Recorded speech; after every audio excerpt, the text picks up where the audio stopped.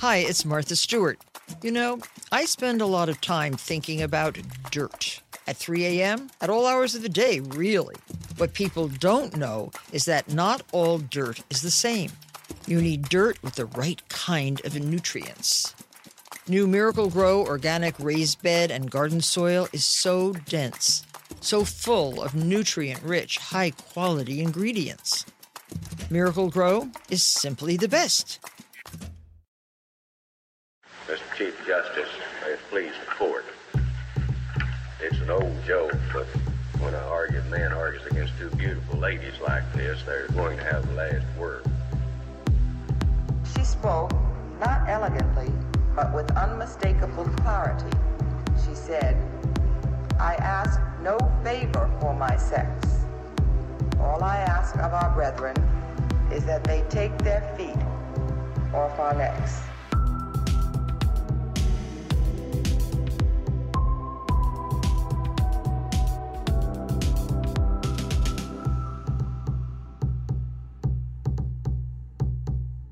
Welcome back to Strict Scrutiny, your podcast about the Supreme Court and the legal culture that surrounds it. And guess what, folks? Santa's back because we, all three of us, asked him for one thing this holiday season, and that is democracy. It's one of our favorite things, and that means we're going to recap Moore versus Harper, which was argued last week before the court. But we know that this might be a lot for you as you go into the holidays. So we just want to let you know, if you just want to lighten the mood for the holidays and you want some levity in your life and you want to know what our real favorite things are, although democracy is definitely still one of them, you can just fast forward through this lump of coal that the court has waiting for you and just get to our favorite things, which will be later in this episode. So with that in mind, we're your hosts. I'm Melissa Murray. I'm Kate Shaw. And I'm Leah Littman. And we are still also recording this episode after I got off a red-eye flight. So I am also not responsible for anything I say in this episode. Just it's still off the record. On background. Okay. So immediately on to Moore versus Harper. There's no other breaking news that we need to cover. And if there is, we'll get to it at another time. So this was the argument about the independent state legislature theory / fan fiction, which interestingly, the person arguing for it did not characterize as a theory, as its proponents are wont to do. And I think that this public education campaign, of which we have been a small part, has worked really well here. And people know that calling this a theory or a doctrine is actually pretty toxic because it is neither. Good work. We should say, though, that even without the phrase ISLT or independent state legislature theory or thingy or fanfic, the theory, the idea on which the case is built remains incredibly dangerous. And I think the top line coming out of the argument for a lot of people seemed to be that, unlike 303 Creative, which we recapped last week, where the court is certainly going to burn it all down, they're not going to do that in one fell swoop here in Moore versus Harper. But the court could still embrace some version of this theory, and it seems to me important that not get overwhelmed by the relief that people are feeling that the court is not going to end democracy this year. So like a little lump of coal that is going to turn into a big lump of coal that will topple democracy, but in 2024 or thereafter is the vibe I'm getting. Or through like the classic John Roberts, like two or three step, right? Like that's the route they're going to take, as opposed to doing it all, like by New Year's Eve. So this is just like a little Christmas installation. This little bit of coal is just going to get honed and honed and pressed and pressed and pressured until it becomes a beautiful anti-democratic diamond. Right. Or like a flint that's going to stab democracy, right, in the heart or the back or something like that. Okay. It'll fire. There's a fire metaphor here too. So any of these things. Let's frame this a bit outside the metaphors, so we don't go into like the mall world of hypotheticals that the justices inhabited last week. So when the court agreed to hear this case, Moore versus Harper, on the very last day of last term, it felt really, really ominous. The independent state legislature fanfic was a fringe theory, like so fringe it might as well be macrameed, that the federal constitution gives state legislatures alone and withholds from other state entities the power to regulate elections for federal offices, that it says state legislatures can do anything they want, even violate the state constitution, and state courts can't intervene to stop them. And it gives federal courts the power to protect the state legislature from state courts and state constitutions and really the law and democracy by enforcing this idea. And the provision of the federal constitution that the proponents of this theory focus on in this case is the Elections Clause of Article 1, which gives state legislatures the power to set the times and places and manner of holding federal elections. But there are also some advocates of this theory who argue that the idea that Leah was just describing, that state legislatures have this special status, isn't limited to congressional elections, because there is another constitutional provision in Article 2, which mentions state legislatures in the context of choosing presidential electors. And those advocates say, legislatures are also special when it comes to choosing presidential electors, and state courts and state constitutions can't constrain them there either. And if the state legislature wants to, say, throw out the votes of the state citizens for president and appoint their own electors, the federal constitution gives them the power to do that. So that's the John Eastman theory, which the court is not directly considering in this case, but which very much lurks in the background. And just a reminder, this case comes out of North Carolina, where the state court threw out an extremely gerrymandered map that would have made the congressional delegation of this 50-50 pretty purple state something like 10 Republicans to 4 Democrats. And remember, this state court decision came after Rucho versus Common Cause. That was the 2019 decision in which the federal courts were viewed as having no jurisdiction over claims of partisan gerrymandering because it was a political question. So they did concede in Rucho that state courts could adjudicate these questions based on state law and state constitutional provisions, which is what the North Carolina Supreme Court did here. It interpreted the state constitution. And again, this is something state Supreme Courts do all the time. And it threw out that map as unconstitutional under the North Carolina state constitution. And so in addition to John Eastman and Donald Trump lurking in the background of this case, it is also a meaningful case in terms of realistic and meaningful checks on partisan gerrymandering and the kind of democratic distortion and disruption that they create. So that's also in the background of this case as well. Okay, so let's start with some of the justices who noted continuously how insane the ideas underlying this claim are. Justice Jackson and Justice Sotomayor. So here is a great distillation by Justice Jackson, again, about how the claim underlying this entire thingamajig or fan fiction just doesn't really make sense. Can I ask you a question? Because you suggest that there's this thing called the legislature that the framers were familiar with. And I'm trying to understand why what counts as the legislature isn't a creature of state constitutional law. In other words, if the state constitution tells us what the state legislature is and what it can do and who gets on it and what the scope of legislative authority is, then when the state Supreme Court is reviewing the actions of an entity that calls itself the legislature, why isn't it just looking to the state constitution and doing exactly the kind of thing you say when you admitted that this is really about what authority the legislature has? In other words, the authority comes from the state constitution, doesn't it? So as that clip, I think, makes really clear, the idea at the heart of this case is that state courts can't enforce state constitutions in the context of federal elections, right? They have to stay on the sidelines and let the legislature regulate. But Justice Jackson's point here is that this is completely conceptually incoherent, right? Like, legislatures are not pre-constitutional or extra-constitutional. They are creatures of state constitutions. They are subject to state constitutional constraints and state judicial review. And to her, the case was simple and the premise of the challenge was absurd. And I was glad she articulated that, but as became pretty quickly clear to most of the rest of the bench, like, there was a lot of kind of, interesting merit and appeal to some version of this theory. They're ISL curious at a minimum. We have talked ad nauseum about the utter lack of support for this theory and could go on and continue to do so. Justices Sotomayor and Kagan in particular kept hammering this home, and that's in addition to the real conceptual flaw that Justice Jackson pointedly illustrated in that previous clip. So let's just play some clips of Justices Sotomayor and Kagan drilling the advocate with just how there just isn't really any evidence supporting or substantiating this theory. It seems that every answer you give is to get you what you want, but it makes little sense. Yes, if you rewrite history, it's very easy to do.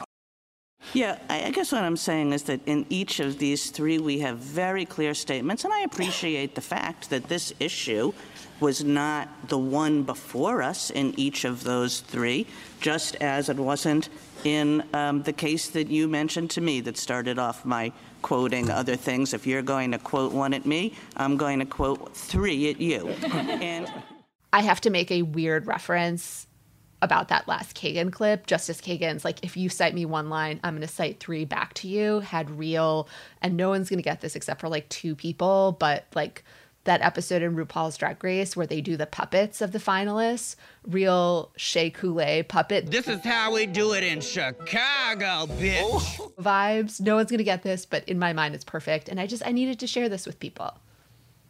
Okay. I'm glad you did. I really thought that both Justice Sotomayor and Justice Kagan were not only talking about how this was an absurd theory with enormous consequences for democracy, but again, that this whole idea of rewriting history, and you can rewrite history to say whatever you want, was sort of a subtweet of their colleagues, like just all of them, like just every single one of them, which I also appreciated. But again, I want to come back to like, Justice ladies Kagan. and gentlemen, the originalists. Playing for only one term, we hope. Anyway, I want to go back to this clip of Justice Kagan underscoring that this is a really absurd theory, but with really enormous consequences that are not absurd at all, actually really serious. So let's hear that. If I could, Mr. Thompson, I'd like to step back a bit and just, think about consequences, because this is a theory with big consequences. It would say that if a legislature engages in the most extreme forms of gerrymandering, there is no state constitutional remedy for that, even if the courts think that that's a violation of the Constitution.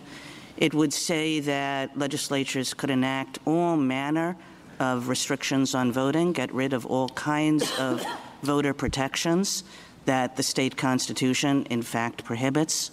It might allow the legislatures to insert themselves, to give themselves a role in the certification of elections and the way election results are calculated. So, and in all these ways, I think what might strike a person is that this is a proposal that gets rid of the normal checks and balances on the way big governmental decisions are made in this country.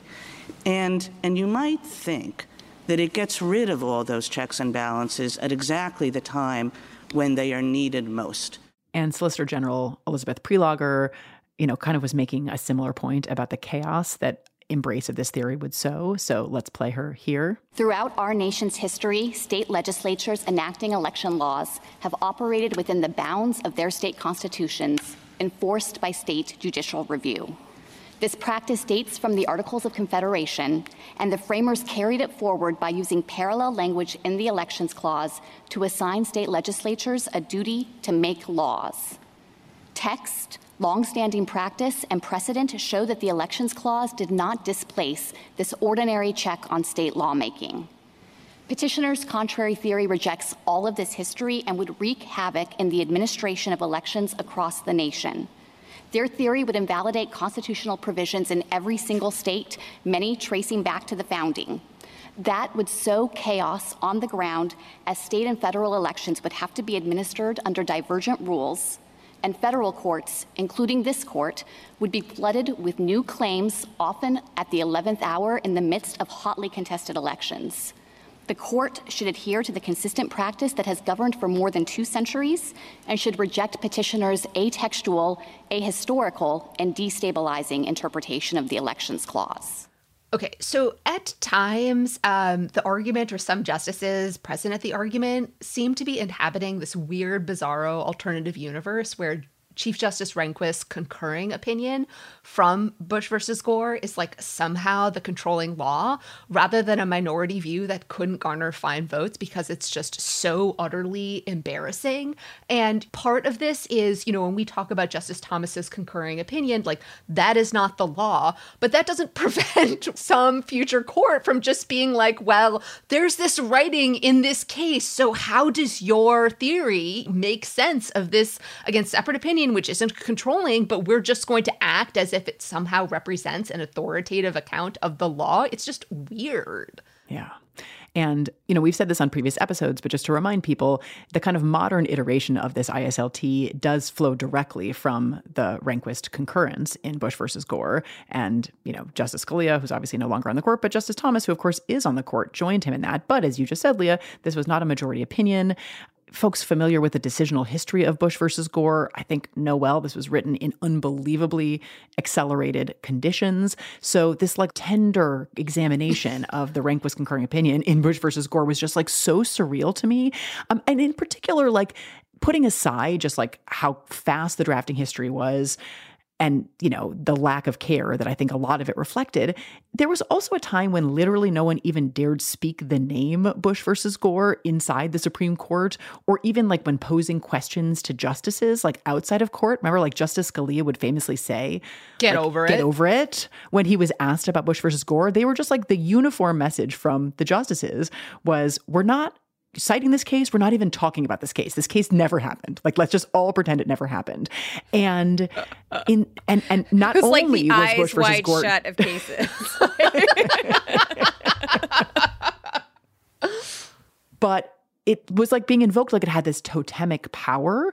And honestly, actually, justices on the other side opposing the ISLT cited it, I don't know, not approvingly exactly, but I just couldn't believe how much play this Rehnquist concurrence got. Again, I think it comes back to this, right? It's not about the power of the concurrence, but the power of the personnel, right? I mean, so yes, it was a concurrence of just 3 justices in 2000, and only one of those justices remains on the court, but there are other people who subscribe to this theory now and who have adopted the Rehnquist logic as their own. In fact, they may actually have had a hand in sort of developing and cultivating this idea that was then later translated by Chief Justice Rehnquist into this decision. So I want to just pull this clip from the archive of a very young lawyer on the George W. Bush legal team who was especially enthusiastic about the independent state legislature theory that was later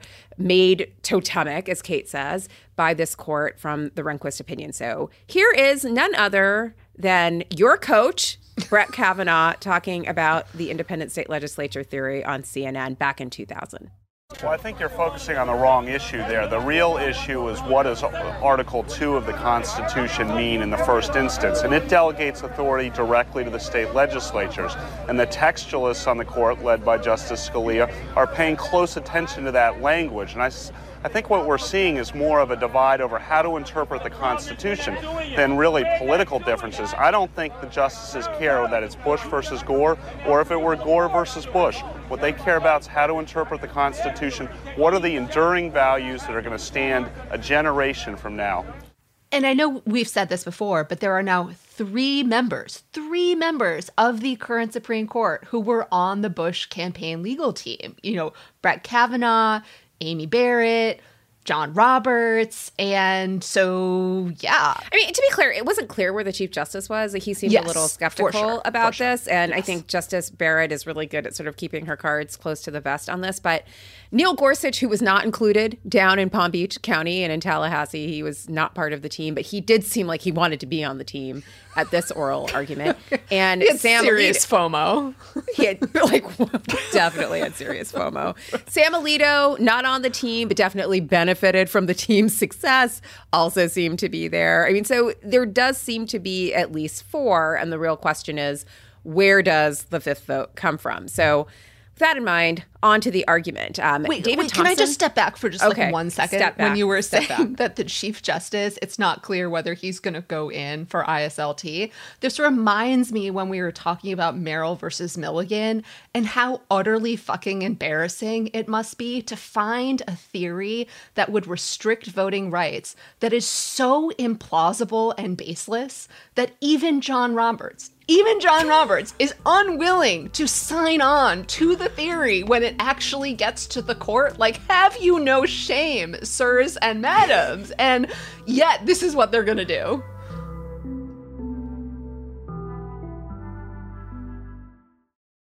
Sofas, recliners, love seats, everything is better in leather. Discover the new leather collection at Ashley, where bold meets durable. And, wait a minute, who's been finger painting on the couch again?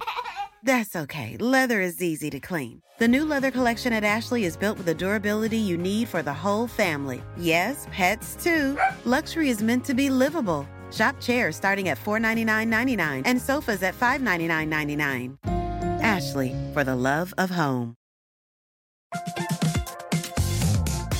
Guys, it's been a rough year. It's going to get rougher, and you deserve a little treat for not going insane yet. You could head to the local tiki bar and tell the bartender, do your worst. But we have a better idea for you, which is pick out something from the Crooked store. The store is stocked with tons of new merch. It's perfect for the spring. And classics like the Friend of the Pod tees that you'll be wearing long into the next administration or the next fascist dictatorship, depending on how things go. Pick up a new tee for the warm weather ahead, a mug that'll remind you to stay involved this election year, or a hat celebrating your favorite pod. Go to crooked.com/store to shop.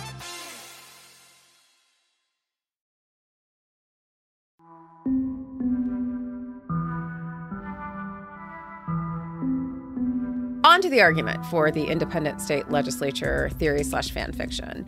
David Thompson argued for the North Carolina legislators here, and I have to say he took a pretty good drubbing on this first argument. And again, he was offering a really maximalist position that the Elections Clause completely disables state courts from interpreting state constitutions in the context of federal elections, and the justices seem to have a hard time with such a broad view of things.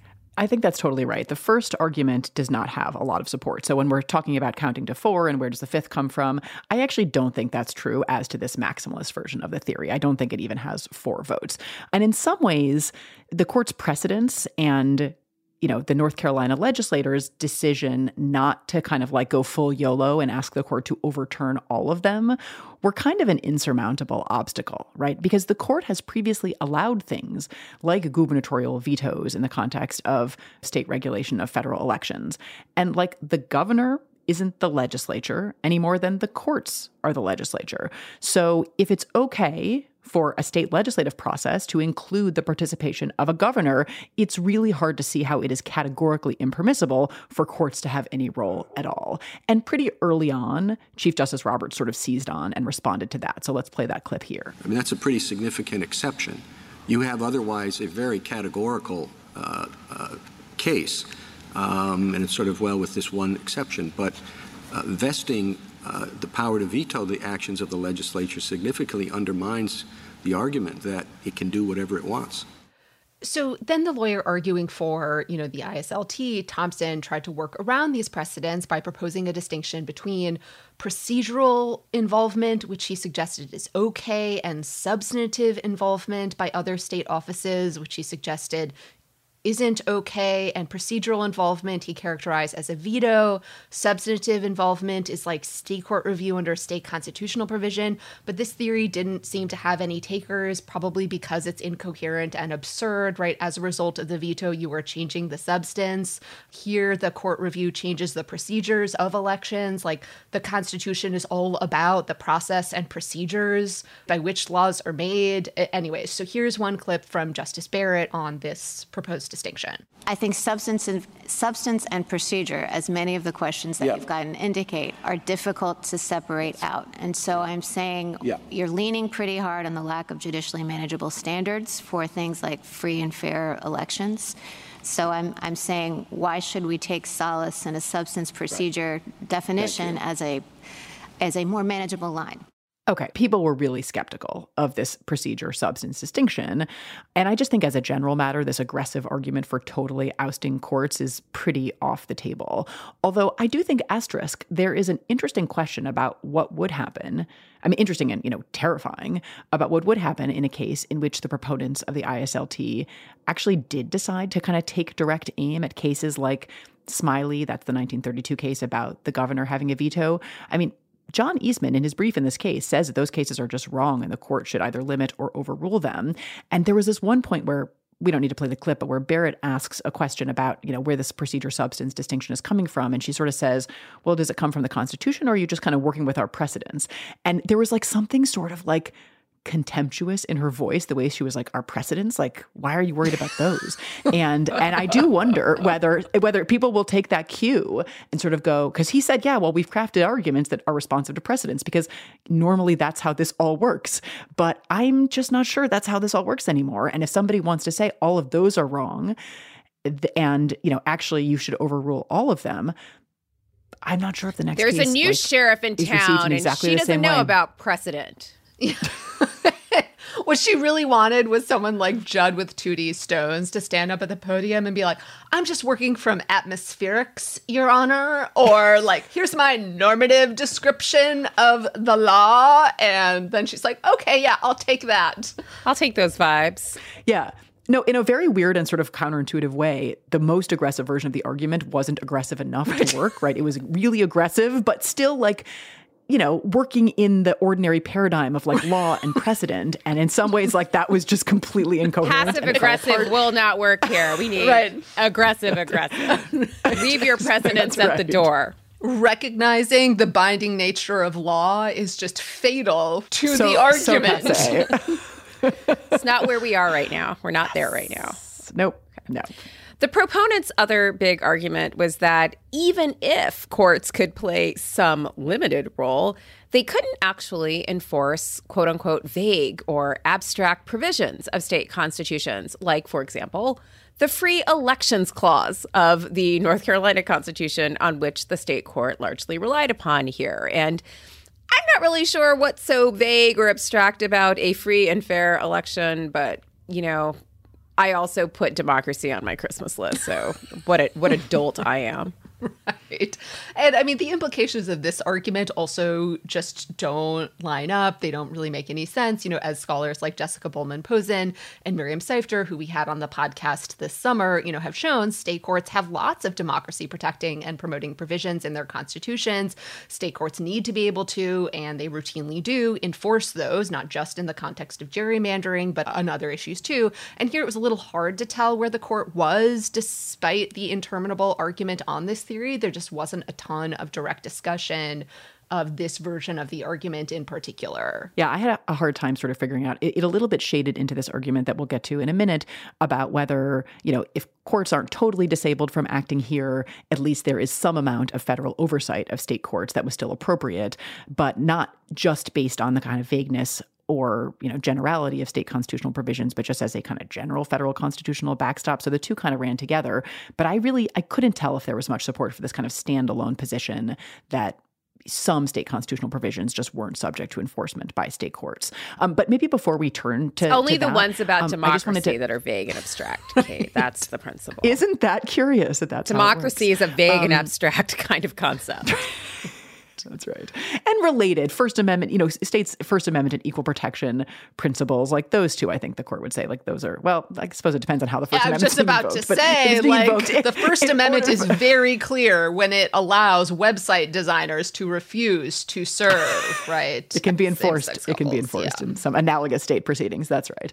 But just kind of to return to precedents for a minute, there was this kind of interesting and sort of weird, like, shadow boxing with some of the court's precedents. There was what I just mentioned, that Smiley and other old cases that the proponents of the theory just sort of seem to accept. But there was also kind of interesting discussion of some of the court's newer cases, like the Arizona Independent Redistricting Commission case, in which Justice Ginsburg wrote the majority opinion allowing Arizona to use an independent redistricting commission to draw its legislative districts over one of the maddest dissents that Chief Justice Roberts has ever penned. And they were just like, the lawyer, Thompson sort of seemed to said he accepted the Arizona case, but then at a couple of points cited the dissent. which again was a Roberts dissent. So it wasn't, totally clear what they were saying about the current status of Arizona, which, looms very large, I think, in this argument. But there was also, I thought, pretty interesting debate about the language in Rucho. So, Melissa, you were referring earlier to the court's decision declaring challenges to partisan gerrymanders, non-justiciable political questions. And in some ways, it's in the wake of Rucho that we've seen a lot of states and state courts sort of take up what felt like a pretty explicit permission in the Rucho majority opinion that gerrymandering is a problem and that there are other kinds of recourse that still exist, even if federal court recourse is now off the table. And so some state courts in the last few years have struck down excessive partisan gerrymanders. And that's, of course, what happened here. I thought it was worth playing some kind of debate about what the language in Rucho about state courts and other avenues to challenge partisan gerrymanders really meant. So let's play that here. First, Thompson, the lawyer arguing for the ISLT, talking about Rucho. And many of the policy proposals that were identified in Rucho are ones that are fully consistent with the line we are drawing. The Rucho majority pointed to statutes in Iowa and Delaware that banned partisan gerrymandering. The Rucho majority pointed to a constitutional amendment in Missouri that designated and created the office of a state demographer to draw state lines. And essentially that's what we have here in North Carolina. Partisan gerrymandering has now been banned at the state level for the state races, and we're not here challenging that. And that presumably will have a salutary influence if the actual legislature itself is not gerrymandered. Then when it comes to the role of doing congressional races, and there were referendum, independent commissions were referenced by the Rucho majority, and we're not debating that in Congress. And then there was this colloquy between Chief Justice Roberts and Neil Katyal, one of the lawyers arguing in opposition to the ISLT, also about the meaning of this language in Rucho. Mr. Katyal, you quote in your brief, and we've heard it this morning as well, the language from Rucho that says provisions in state constitutions can provide standards and guidance for state courts to apply in redistricting. Do you think the phrase fair and free elections is providing standards and guidelines? I do. Let me say two things about that. Number one, Your Honor.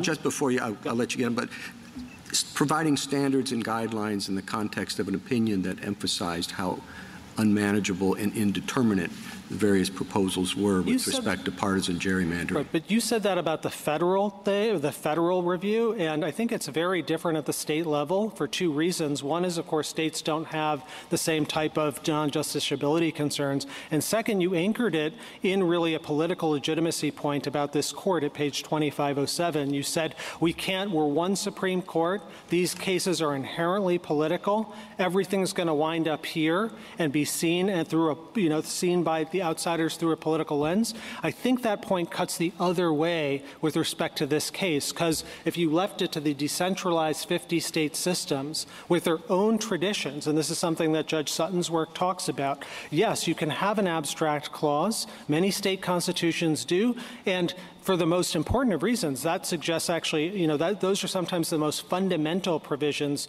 I'm honestly not sure what to make of this kind of exchange, but it does suggest to me that some of the really clear-sounding language in Rucho, I know there might be some real appetite on this differently constituted court for revisiting some of that. Okay, so we mentioned in our preview of Moore that there were three lawyers arguing against the independent state legislature theory/fan fiction, and they all hailed from the Solicitor General's office. Former acting Solicitor General Neil Katyal, former Solicitor General Don Verrilli, and of course the current Solicitor General Elizabeth Prelager. And they were all pretty great and had some very evocative metaphors and imagery to sort of encapsulate what the impact of the independent state legislature theory was and what it would do. And so I think my favorite might have been Neil Katyal's blast radius, which was like, if you grew up in the 1980s fearing either a nuclear war or a nuclear power plant blowing up in your backyard. And full disclosure, I grew up in Port St. Lucie where there was a nuclear power plant that powered our city. So we talked about this endlessly in my school. But blast radius was something that just evoked childhood memories of going to a bomb shelter and doing drills. And I was just like, this is a lot. But it was a really good metaphor for this. Yeah, no, it was. It was good. It was evocative. I thought it might have been used like one too many times potentially. No, never enough times for blast radius. Like never enough times. I totally agree with you that all of those advocates were very strong.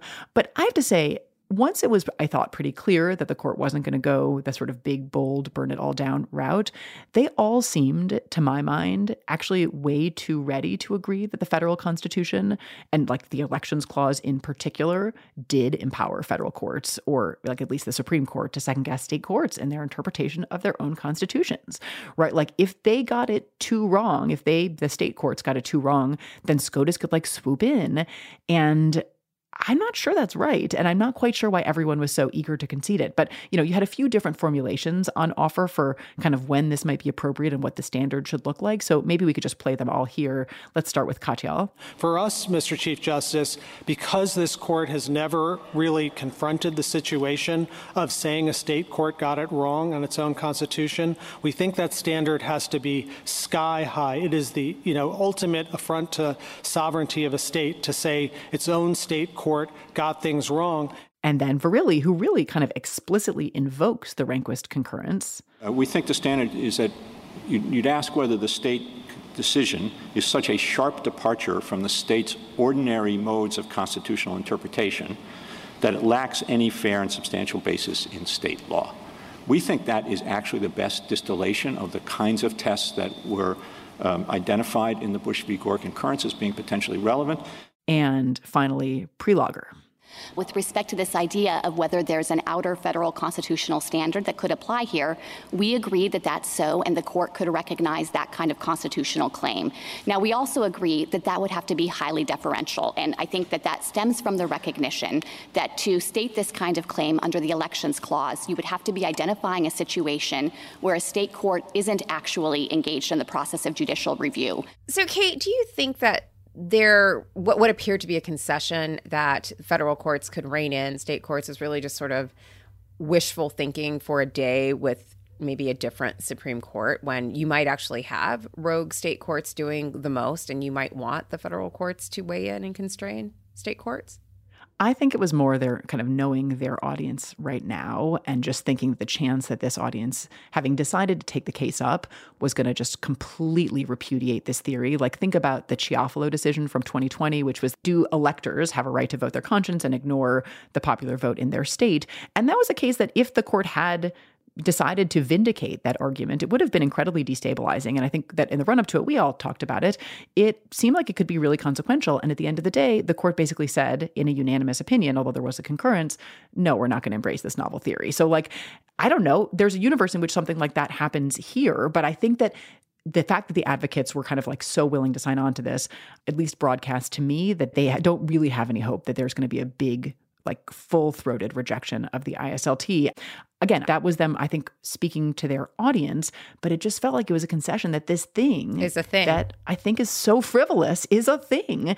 I think one other theory is that they basically thought if they offered a standard that wasn't really any different from an ordinary due process backstop that the Supreme Court can already use if a state court is wildly overreaching, then it would look like they were, offering a kind of a compromise position, but really just kind of recapitulating an idea that already exists in the context of due process. And so it was kind of no harm, no foul. But I just worry about handing a new tool to this Supreme Court to second guess the work of state courts is just a dangerous path to go down. Yeah, and just to explain the due process backstop for listeners who may not be like as immersed into this as we all have been, there is this well understood principle that if a state court manipulates a state rule to the detriment or a disadvantage of a federal right, then the Supreme Court can step in and review the state law question. But that is only going to potentially be implicated in these kind of ISL adjacent cases where a state court does so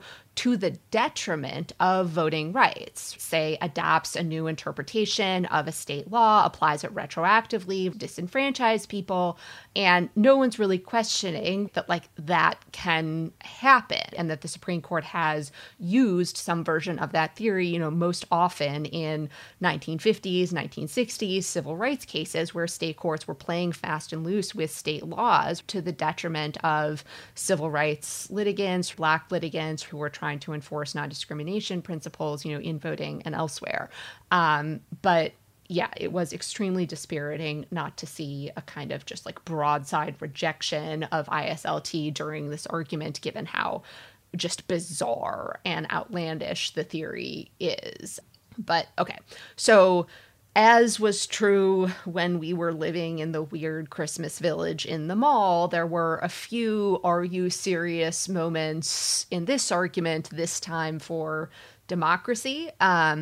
So, this, I think, Melissa, was fodder for your follow-on piece, should you ever want to write it, to Racing Roe, where, in the Harvard Law Review, you describe how the justices were kind of co-opting the rhetoric of race and racial justice to question Roe versus Wade. And here you had both Justice Thomas and Justice Gorsuch using a very inverted, perverse notion of racial justice and commitment to racial justice, and saying that somehow required embracing the independent state legislature thing. So Justice Thomas worried that state legislatures would try to further equality and protect racial minorities, and state courts might stop them under state constitutions unless the court embraces the independent state legislature theory.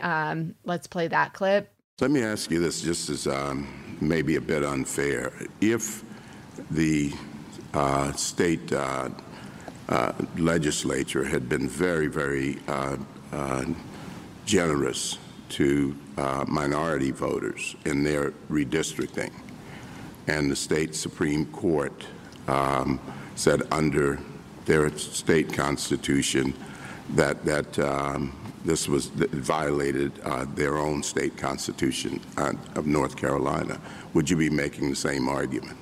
So, if you just Justice Gorsuch said it seems as though it depends on whose ox is being gored. So I'm changing which ox is being gored. Yeah, no, we don't think anything turns on the substance of the individual decisions. But you would still be there making the same argument. Our point to you, Justice. All right. So, and then not to be outdone, racial justice advocate Neil Gorsuch was on full display. He basically was arguing that states could, and on one occasion had, amended their constitution in a really odious and racially discriminatory way. So invoked a pre-Civil War episode in which Virginia enshrined a 3/5 clause into its state constitution. And he basically seemed to be arguing that the possibility that a state could try to do something like that today meant that it was important that state courts not be allowed to enforce state constitutional provisions, so far as I could follow the logic. So let's play that clip here. First, just a point of clarification, Mr. Katyal. You take the position that Virginia correctly understood the Constitution when it adopted the 3/5 requirement for purposes of calculating African-American persons in its Constitution. No, Your Honor. So there's several different provisions being debated in 1830. One is the 3/5 provision. We're not talking about the 3/5. We're talking about the regulation of federal districts, which is what the Elections Clause violation was about. But you're saying what Virginia did at that time was consistent with a proper understanding of the Elections Clause. Well, the Elections Clause, yes. That's what I'm asking. Yes. Okay, so you are defending that. Not the 3/5 I guess provision. I'm surprised by that, given that when the Elections Clause issue was raised in that debate, as I understand it from the briefs before us, the convention attendees and others basically said, yeah, that might be so, but who cares? We have to protect our property interests in slavery. Yeah, so that's a different provision, Justice Gorsuch. So that's why I'm saying, it's a nice smear of what happened in 1830 that has been levied by my friend on the other side. But the Elections Clause... They were not attending to the Elections Clause. They were attending to their perceptions of what their property rights No, this was... He is really working this Ramos energy. This was the same vibe he was on in Ramos versus Louisiana, when he made a lot of the fact that Louisiana had chosen to enshrine its non-unanimous jury conviction rule in the state constitution for the purpose of diluting the power of Black jurors. And that's why they overruled Apodaca. He's very clear about that in the Ramos decision. But I mean, this is the same energy, and it's the same move that he makes everywhere. So again, woke warrior Neil Gorsuch. On a broader point, it's hard to miss how fixated some of the court's conservatives are on state legislatures. That's perhaps not surprising, given the degree to which conservative authority has been consolidated in state legislatures through gerrymandering and the like. But this interest in state legislatures really surfaced in many of the hypos, and also was surfaced Justice Alito's concern about state judges rather than state legislatures being the real partisan hacks in this whole equation. So let's hear that clip. Easier amendment process? That's a little bit off the point as far as popular accountability is concerned. We have seen examples of many state Supreme Courts are elected, and some states allow partisan elections. So there's been a lot of talk about the impact of this decision on democracy. Do you think that it furthers democracy to transfer the political controversy about districting from the legislature to elected Supreme Courts, where the candidates are permitted by state law to campaign on the issue of districting? This idea that the people are somehow going to perceive state judges rather than federal judges or federal courts as the partisan hacks here just, again, displays a real galaxy brain take on this entire situation. Yeah. On that point about federal judges and political hackery, I thought that Justice Kagan had just a great and penetrating exchange with Don Verrilli about how these standards that were being offered, about how, if a state court is acting in like a purely partisan or purely policymaking way, that might be a reason for the federal courts to have to intervene. And she was like, I don't know. I think we sometimes, when we're in disagreement, accuse each other of being policymakers. If that's the standard, that's kind of in the eye of the beholder. So let's play that clip here. Your colloquy with Justice Alito made me feel uneasy about it. And I think that the reason is because it shows how very good judges on very good courts can find it incredibly easy to disagree with each other. And so if Justice Alito asked you, can it be flunked? I think what I want to ask you after hearing that colloquy is there a danger it's going to be satisfied too easily? And I'll just, I think that every single one of us on this bench has written opinions at times, saying that other judges, whether it's other judges on this court or lower court judges, have engaged in policy making rather than in law. And it's just sort of one of the things that judges say when they really disagree with another opinion. And so how, if you say acting as a legislature, not as a court, acting as a policymaker, not as a court, these really are things, it's not just this court, it's every court. These are things that judges say to each other all the time. How is this going to be a check that's used rarely?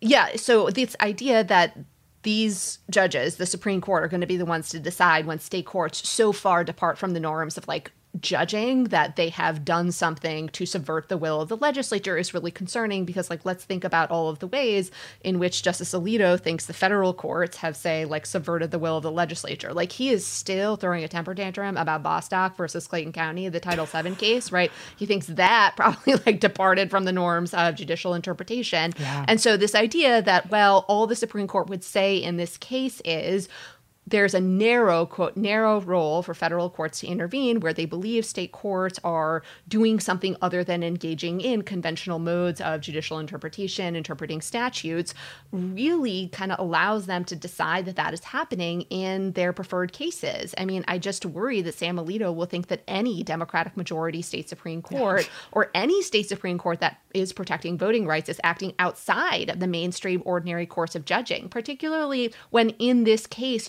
Moore versus Harper, Neil Gorsuch and Sam Alito are pretending like they don't know John Hart Ely's theory of democracy and distrust, right? When Don Verrilli is suggesting that all the state Supreme Court is doing here is suggesting that where the political process is skewed in such a way that the voters' preferences aren't going to be meaningfully registered at the elections, they can intervene. And they're like, what theory is that? And they're like, only the most fucking famous theory of constitutional law. Leah, everyone knows John Hart Ely is only famous for The Wages of Crying Wolf. So right. That's I don't know about his democracy. And that's where he criticized Roe versus Wade. They literally cited him, right, in Dobbs, right, last term. And still, I don't know him. I only his earlier work, actually. Sorry. Yeah. Wages of Crying Wolf, okay. Democracy and Distrust, not so okay. Or Alito sort of seeming to disparage the North Carolina Supreme Court's citation to the English Declaration of Rights. Like, no, it's okay if I do it, if we do it, but it's somehow lawless for them to do it. Like, that was just really hard to stomach. Well, I mean, Clarence Thomas already told you people, not all constitutional history is created equal. He gets to say what the good constitutional history is. Like, I don't know when you guys are going to understand this. This does have all of the writings of let's write a faux minimalist, right, opinion that causes the press and commentators. That causes the press and commentators to be like, oh, we have a moderate institutionalist court. Nothing big happened here. And then blowing things up, right, later on down the road in a second or third opinion. I mean, it is just making me very anxious. Anything short of a complete repudiation of the ISLT, I think, is like an enormous loss for democracy, honestly. Well, let's tee up our end of the term and just like put that into a show note for later. Anything that is not a complete repudiation of the independent state legislature theory / fan fiction is a slight to democracy. That's a good one.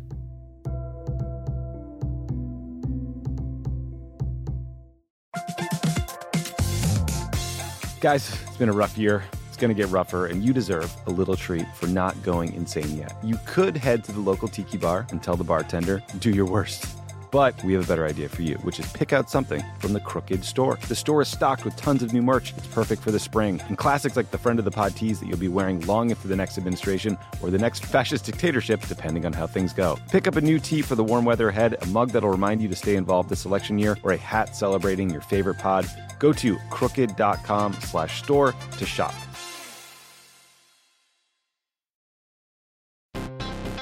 Are you like me and tracking the polls obsessively this election year?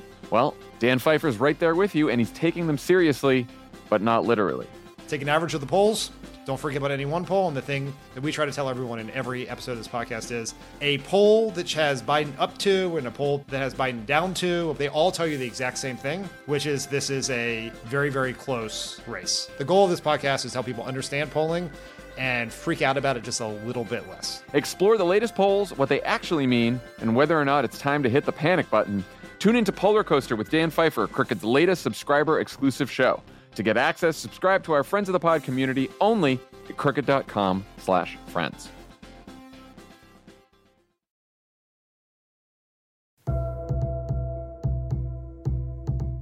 Now on to favorite things. What I would like to find in my stocking is a complete repudiation of ISLT and democracy. And some skincare.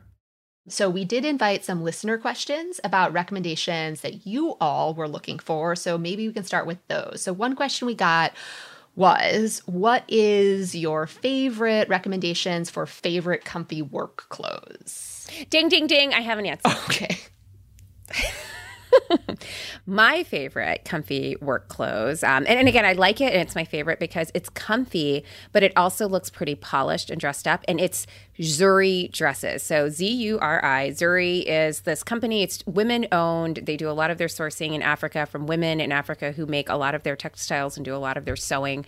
But it's basically just one dress, and it's a triangle. And weirdly, for many of us, the triangle actually is a universally flattering shape. And it's just this one shape, just this triangle, but it comes in a million different fabrics. The fabrics are like gorgeous. They are batiks. Some of them are these sort of African prints, like deep wax cotton. They're just gorgeous. And the dress is fantastic. So you can wear it as a dress with like heels or whatever, or you can wear it as a jacket with a shirt underneath, or as I do quite often, you can wear it as a tunic with pants.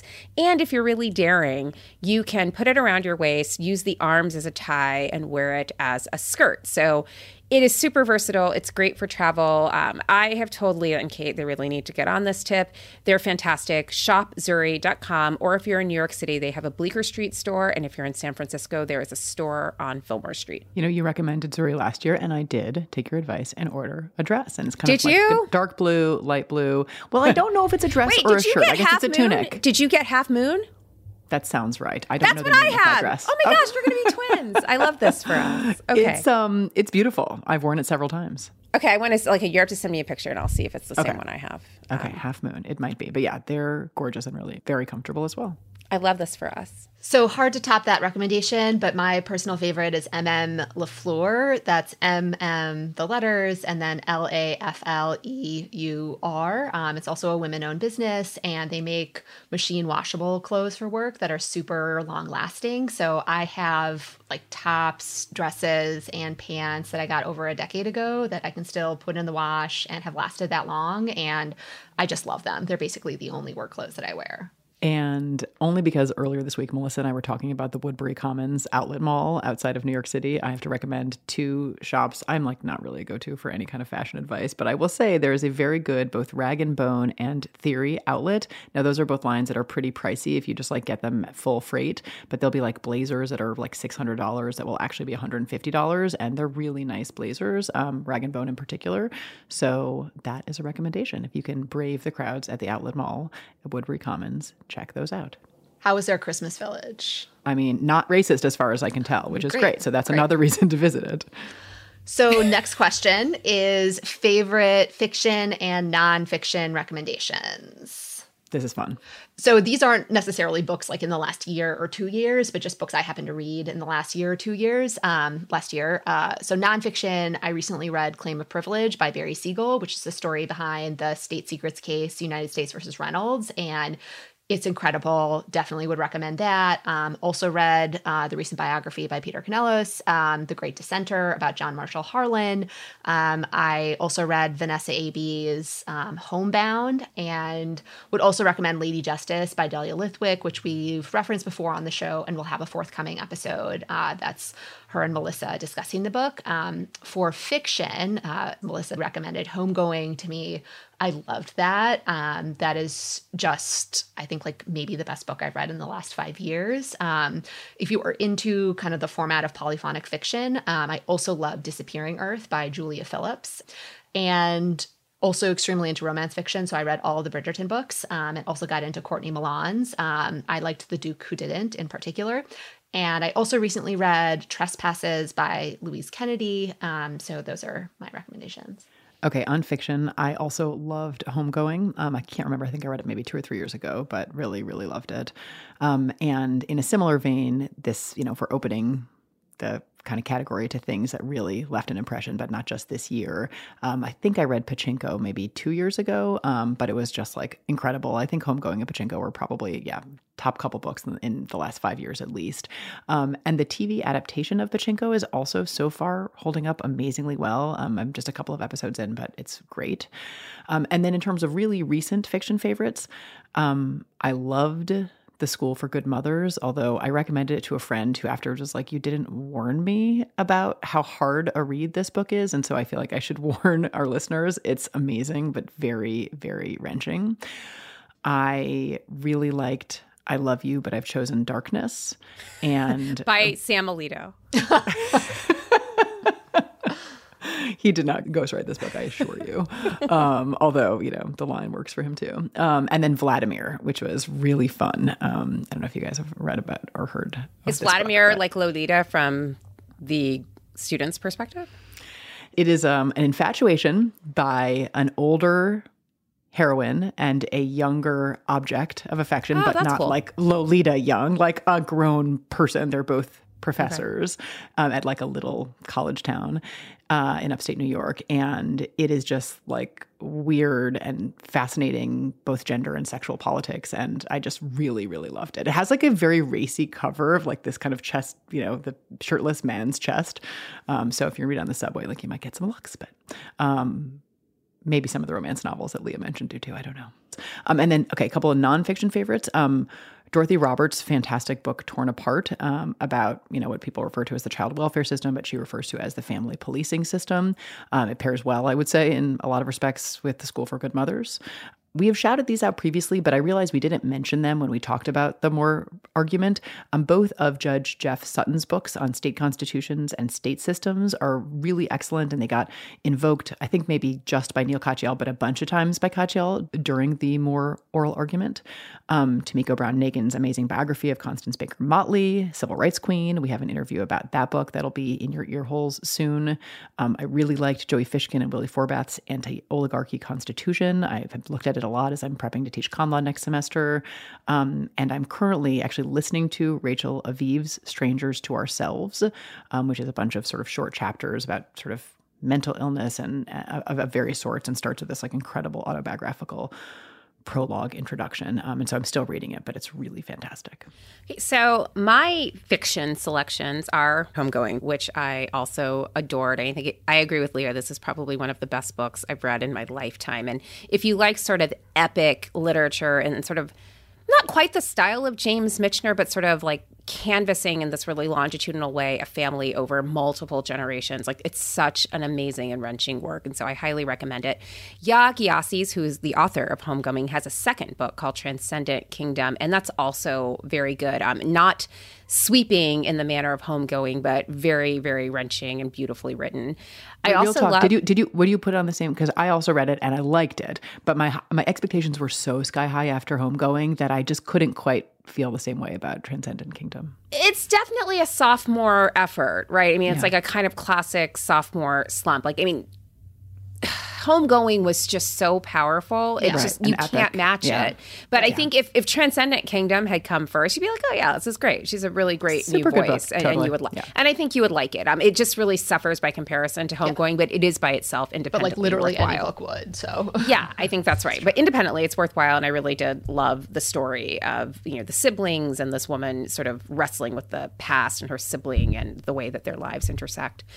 I also loved, and this is also a second effort, a sophomore effort, but it's amazing and even better than the debut novel. So this is Britt Bennett's The Vanishing Half, which is about two sisters who grow up in a Black community where everyone can basically pass for white, and eventually one of the sisters does pass for white, and it's about how this plays out over successive generations. So I thought it was amazing.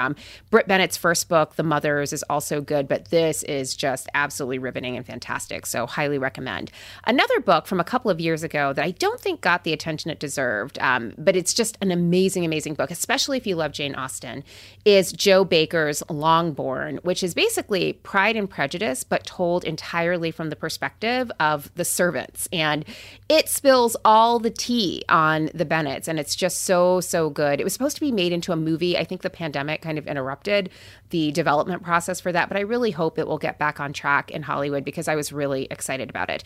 And then my final selection is the sequel to The Silence of the Girls by Pat Barker. This is called The Women of Troy, and it basically picks up the period of the Iliad where the Trojan women have been captured by the Greeks and they're basically about to leave Troy. This is after the death of Achilles, and they're going to leave Troy and go back to Greece, and basically about the spoils of war and what happens to the women who are caught up in it. So it's just absolutely fantastic. Highly recommend.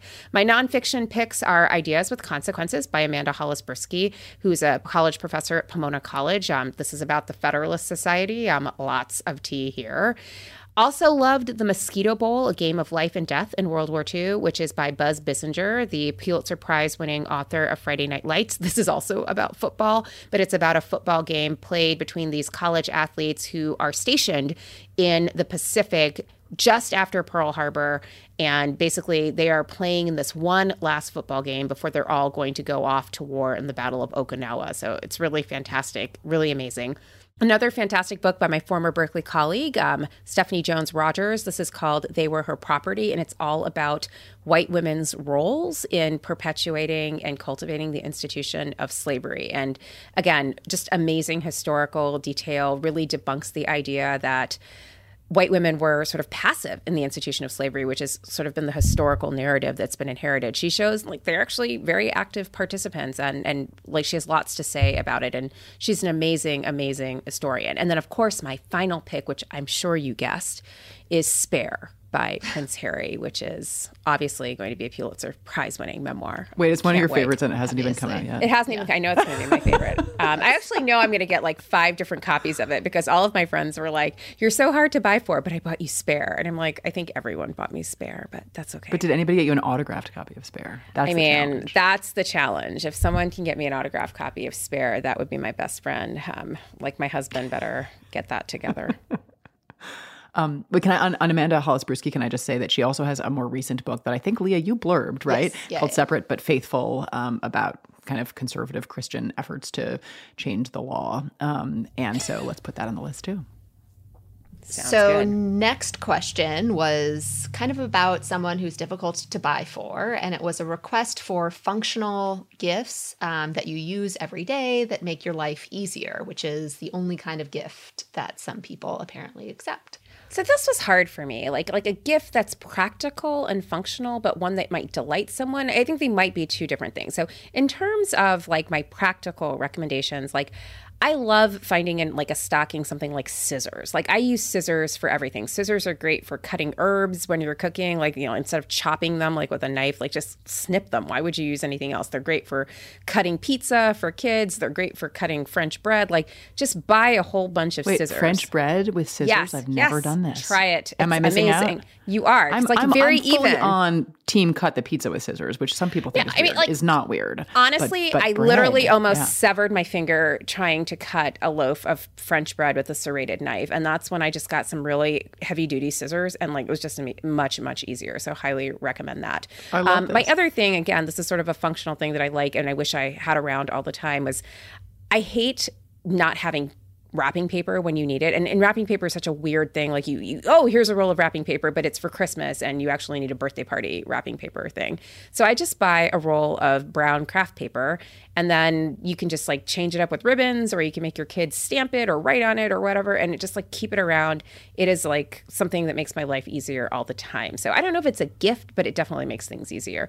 And the final thing, and this is actually a gift, this is something I did when my kids were really little. I would go to TJ Maxx where they would sell all of these Melissa and Doug, like very high quality wooden toys, but they were all deeply, deeply discounted.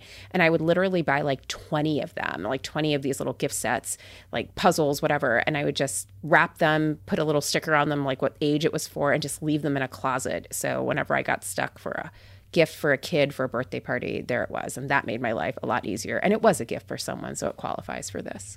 Yeah, kid gift stockpile is really critical, I think. It just stops you from a lot of like panicked last minute runs to the dollar store, which like, you know, they have stuff. It's never going to be the greatest. So I'm not sure if my recommendations like exactly fit the bill, but here are some ideas anyways. A Spotify premium subscription is something you might use. It's not just going to like sit there and collect dust. To listen to Archetypes or Strict Scrutiny. Or Midnights on repeat. Newsletters, subscriptions for some types of people. Like if you're someone who really likes like reading up on like civil rights and law, you know, Sherilyn Ifill has a newsletter, Steve Vladeck has a newsletter. So that might be, you know, something that people might be interested in. A recurring donation or just like a one-time donation to an organization in, you know, someone's name. I think we'll touch on possible organization ideas a little bit later. A thermos for, you know, a warm drink. And then this is an iffy one, but something that was really helpful to me is like a physical therapy gift card or something, because like some people, if they might not realize, like if they did some physical therapy, it could alleviate some kind of like long running pain. So like I had some like lower back pain and ended up like seeing a physical therapist and got like recommendations for like things to do at my desk or just like different exercises to do, and it like completely went away. And so I think even without kind of like a long-term or serious injury, sometimes PT can be helpful. So again, depending on who you're getting a gift for, that might be another idea. We've really run the gamut: scissors and physical therapy. Wait, let me throw just 2 more in. One is, I think, a really good pair of headphones is something that everybody could use and that people don't always buy for themselves. I was sort of late to realize that having headphones that did not like jam into my ears, but actually sat atop them. Yeah, Melissa, this is what I need to get for you next year. Really good headphones, honestly, that have like, you know, like the air traffic control looking ones, like that, you know, have a little You do look mouthpiece like you could land a plane right now. Well, I'm not even wearing, these are the ones that connect to my recording setup, but I have like this similar looking pair. It's this one, and it, you know, just like has a mouthpiece. You can walk around and it's just really excellent sound quality, and you're not going to like drop one on the subway or lose it or in the court. Anyway, I said that no cords to get tangled. So that I think is actually always kind of welcome, but you don't always think to buy that sort of thing for yourself.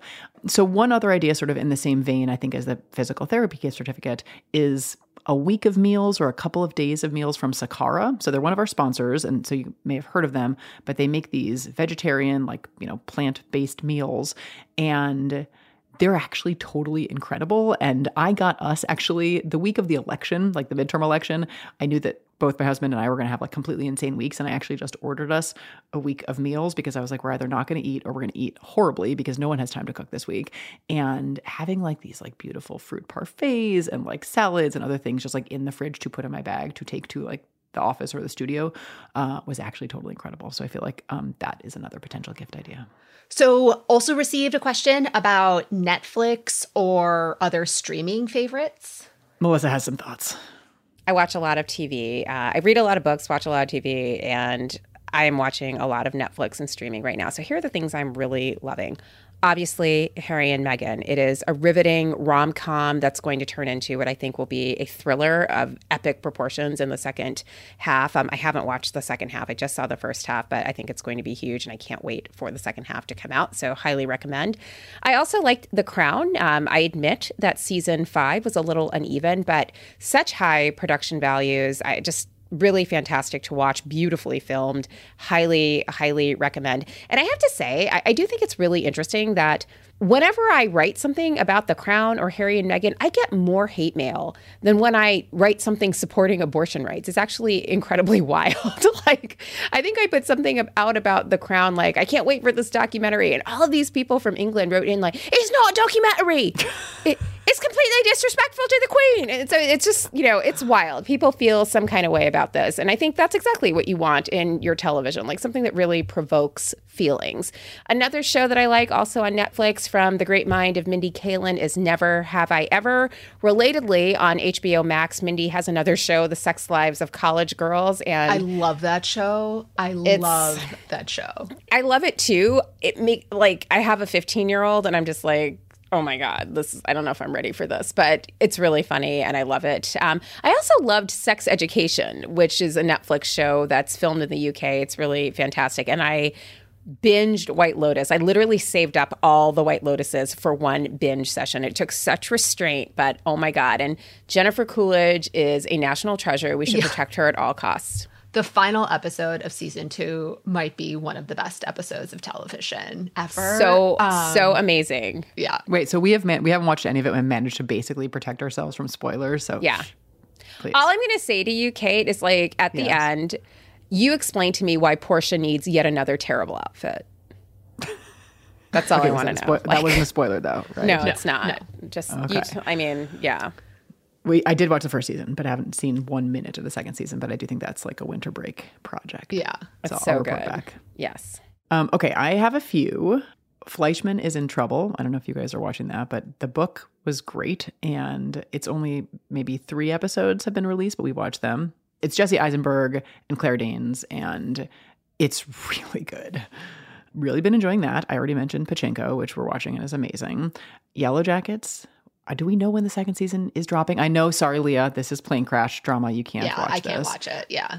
But it's so good. It's so good. They picked it up definitely for second season, but I feel like I don't know. There's been like mixed messages about when we should expect the second season. I think Showtime plays everything a little closer to the vest than the other streaming platforms. So yes, but Yellow Jackets was fantastic. Yes, it was. And new season of RuPaul's Drag Race coming out January 6th. Very nice. Wait, one more to mention. Yeah, the other two. Have you guys watched the other two? So it's great and hilarious. And I think it's like maybe 2 years old or something is the second season, but they have a third season coming out as well. Yeah, it's totally brilliant. I would watch all of that. That sounds amazing to me. Wait, Leah, you just have RuPaul. Yeah. Just RuPaul. Well, I also like Sex Lives of College Girls and season 2 of White Lotus. I feel like I was +1ing those. So got it. Don't you watch The Bachelor too? I do, but I can't recommend that as like, a show I would encourage other people to go start and watch. Now, Fuckboy Island, on the other hand. Well, HBO Max did not renew FBoy Island for a season 3, which is a travesty. Some other network needs to pick that up because FBoy Island season 2 was a work of art. There were 2 seasons? Yeah. Okay, I missed one. Why didn't you tell me? Okay, I got to go back. All right, so this is something watch to do season 2. Okay, It's I'm going to go incredible. watch. All right, what about, in addition to streaming platforms, what about other platforms? So what are your favorite Twitter accounts? I am kind of obsessed with a New York Times pitch bot at So Doug J. good. Balloon. It's so funny. I feel like that is the account that I most frequently laugh out loud when I just read a tweet from. I feel like he listens to us because he says things like sometimes there was no law, just vibes. He'll say something like that. And I'm like, oh my God, is he listening? Maybe. Is he a fan? It's a possibility. It's a brilliant account, and I also like it when people sometimes kind of mistake it for the official New York Times account. It's so fight funny. him. And it reminds me a little bit of people trying to fight with the SCOTUS blog Twitter account when it announces Supreme Court opinions, and people are like, "What are you doing?" And SCOTUS blog is like, "I'm just reporting what the Supreme Court did." So people sometimes do respond, but I think that is evidence of just how pitch perfect many of the tweets are. He's really good. In terms of celebrity gossip, I really love @Kaiser @Celibitchy. So it's @Kaiser, KAISERATCB, and @Celibitchy. And both of those ladies run the website blog, celibitchy.com, which is my go-to for all celebrity gossip, pop culture. It's where I go for my family law hypotheticals. It's just fantastic. Oh, don't tell your students that. Oh, they know. I would probably do better on some of these references if I started following these accounts. So I am personally very grateful to whoever asked this question because I have never heard of either of these 2 accounts. I'm not going to be a good go-to. I think that both Leah and Melissa are fantastic Twitter follows, but I feel like this is a hard question because I don't know how long for this world the platform feels like it's going to be. We're all still there. I mean, it did there was a certain Titanic-esque quality a couple of weeks ago when it really did feel like everyone was singing Nearer My God to Thee and rearranging deck chairs. Yeah. And then it was fine. It was, but then now Twitter's not paying rent in its office space and firing all its lawyers. I don't think it's fine inside. Now, how long they can continue to maintain this operation, who knows? But it sounds like things are not totally copacetic. I mean, I'm completely sure the whole thing is run by a hamster in someone's garage in Palo Alto. It'll be fine. It'll be fine. Okay, so one final category, just random grab bag gift ideas. No favorite things list would be complete without some favorite skincare because, as you know, there is someone on the court who takes his skincare very seriously, which means we should take our skincare seriously as well. And my favorite skincare pick is True Botanicals, which is fantastic. I recommended it last year. I continue to recommend it. But this year, I have a new recommendation, and it was prompted by seeing Justice Alito's photo when he was portrayed in the newspapers after attending the Phillies Astro World Series game. And I saw him there in that picture. And I have to say, we talked about this a little bit. He looked a little weathered. And when I saw that photo of him, I immediately thought to myself, Melissa Murray, you have to start using eye cream. And so that is what I want to recommend. I got this great eye cream from one of our sponsors, Genucel, but the eye cream is called Immediate Effects. And if you've had a hard night, you've just gone too hard, stayed up too late, done something, working on edits, I don't know, raging, whatever you do after you take away a constitutional right and you just rage for a whole summer and you want to correct things. Immediate Effects, a little bit under your eyes, completely clear you up. You'll look amazing. So highly recommend. Thank you to Justice Alito for prompting me to investigate that. I'm going to recommend, just as in terms of random gift ideas, 2 other kind of activities, because I think that's a very good genre of random gift. And I'm sorry, they're both quite New York City specific, but I'm sure that there are versions of these in other cities. So one is a studio in Dumbo, although there's also a Manhattan location, and it is called Loop of the Loom. It is a Zen weaving studio. So you sit at this Zen loom for 2 hours and weave a beautiful, beautiful piece of fabric. And I literally I'm holding up now to you two. This is what my 10-year-old made at our session a couple weeks ago. It's so beautiful. Mine are in my office hanging over things, and it's the most meditative and soothing activity, and you come away with a beautiful textile. So that I think is a great gift idea. And the other one is there's an awesome new spa on Governor's Island. this crazy old island. I'll go with you to that. Leah, we have to get you to New York, and we have to go to this crazy spa. You take a boat for 5 minutes to this little island that, was a military base and barracks and is like being slowly repurposed in various ways. And there is a brand new spa. You can plunge into a pool and overlook the river and Manhattan, and it's just beautiful.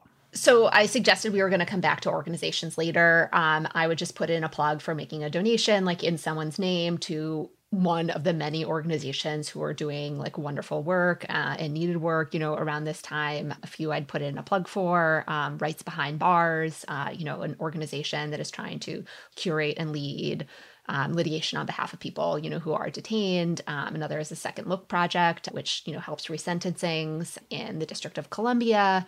Abortion funds, extremely needed. And then also political organizations. So whether that's like Sister District or organizations that are already looking ahead to 2024 or Red Wine and Blue, there are just like so many different things that you could get involved in, start to chip in now. Let me just jump in with a couple of other potential charitable giving ideas. So one, I'm going to make a plug for the John Paul Stevens Foundation, which is a small foundation I'm on the board of. It does summer stipends for public interest fellowships. We just expanded last year to 6 HBCUs, and we are funding law students doing amazing summer work. So that's one idea. Second, everything that Leah just said, let me just add global health go-to organizations like Doctors Without Borders and Partners in Health. And then a plug to support local media, right? Like NPR just announced a bunch of cuts. If you listen to NPR and you haven't pledged this year, kick them some cash. In New York, The City is an organization doing local reporting. It's a nonprofit. There's an organization called the Institute for Nonprofit News, INN, that you can go to find a local news nonprofit in your area. The number of people employed by local news and the number of local newspapers is just plummeting and really has plummeted over the course of the last 15 years. And it's unbelievably important and just does require money to survive. So please do support local news organizations. Also want to put in a plug for the Public Rights Project, which funds graduates as fellows in various city litigation departments so they can do affirmative litigation at the state and local level. They're fantastic. Jill Habig, who started it, is just wonderful. Please take a look at them. Since this is a holiday episode, I feel like we have to note, the holiday party from hell, which was recently discussed in the news. SantaCon. Right. Did Justice Alito show up at SantaCon? Do we? No. How would we know? There are so many Santas. Right. This is not the holiday party from hell that I was suggesting. Instead, Politico reported that Matt and Mercy Schlapp's annual Christmas party included the following guests. Matt Gaetz. But also his wife came, which to me was a revelation that I hadn't realized. He actually tied the knot with his fiancée, Ginger, and she's now Ginger Gaetz, and she was listed as attending as well. Sean Spicer, who it was a crime for him to appear on Dancing with the Stars. Alex Acosta, Stephen and Katie Miller. You skipped Seb Gorka. Oh, my God. I was going to include him as well. Chad Wolf, Eric Prince. And who did I leave off? Oh, yeah, Justice Brett Kavanaugh. They were just all partying together, ringing in the holiday. Totally normal and fine, because if you're not a partisan ideologue, you hang out with Stephen Miller, Sean Spicer, Matt Gaetz, Eric Prince, and Sebastian Gorka, who's nightmare father. Yeah. Whose views were too extreme for the Trump administration. But I have a question, which is why wasn't Sam Alito there? Do we think he wasn't invited? He was having a casual and purely social dinner with the rights, during which they were definitely not discussing the outcome of the voting rights cases and other things, too. He was at Megyn Kelly's house at her party. Yeah. Right. I guess another holiday gift is we didn't get any December SCOTUS ops, so, delaying the damage and chaos. So things to be rights until for. The end of the year. Woo! Thanks, guys. Strict Scrutiny is a Crooked Media production, hosted and executive produced by me, Leah Littman, Melissa Murray, and Kate Shaw, produced and edited by Melody Rowell, audio engineering by Kyle Seglin, music by Eddie Cooper, production support from Michael Martinez, Sandy Girard, and Ari Schwartz, and digital support from Amelia Montooth.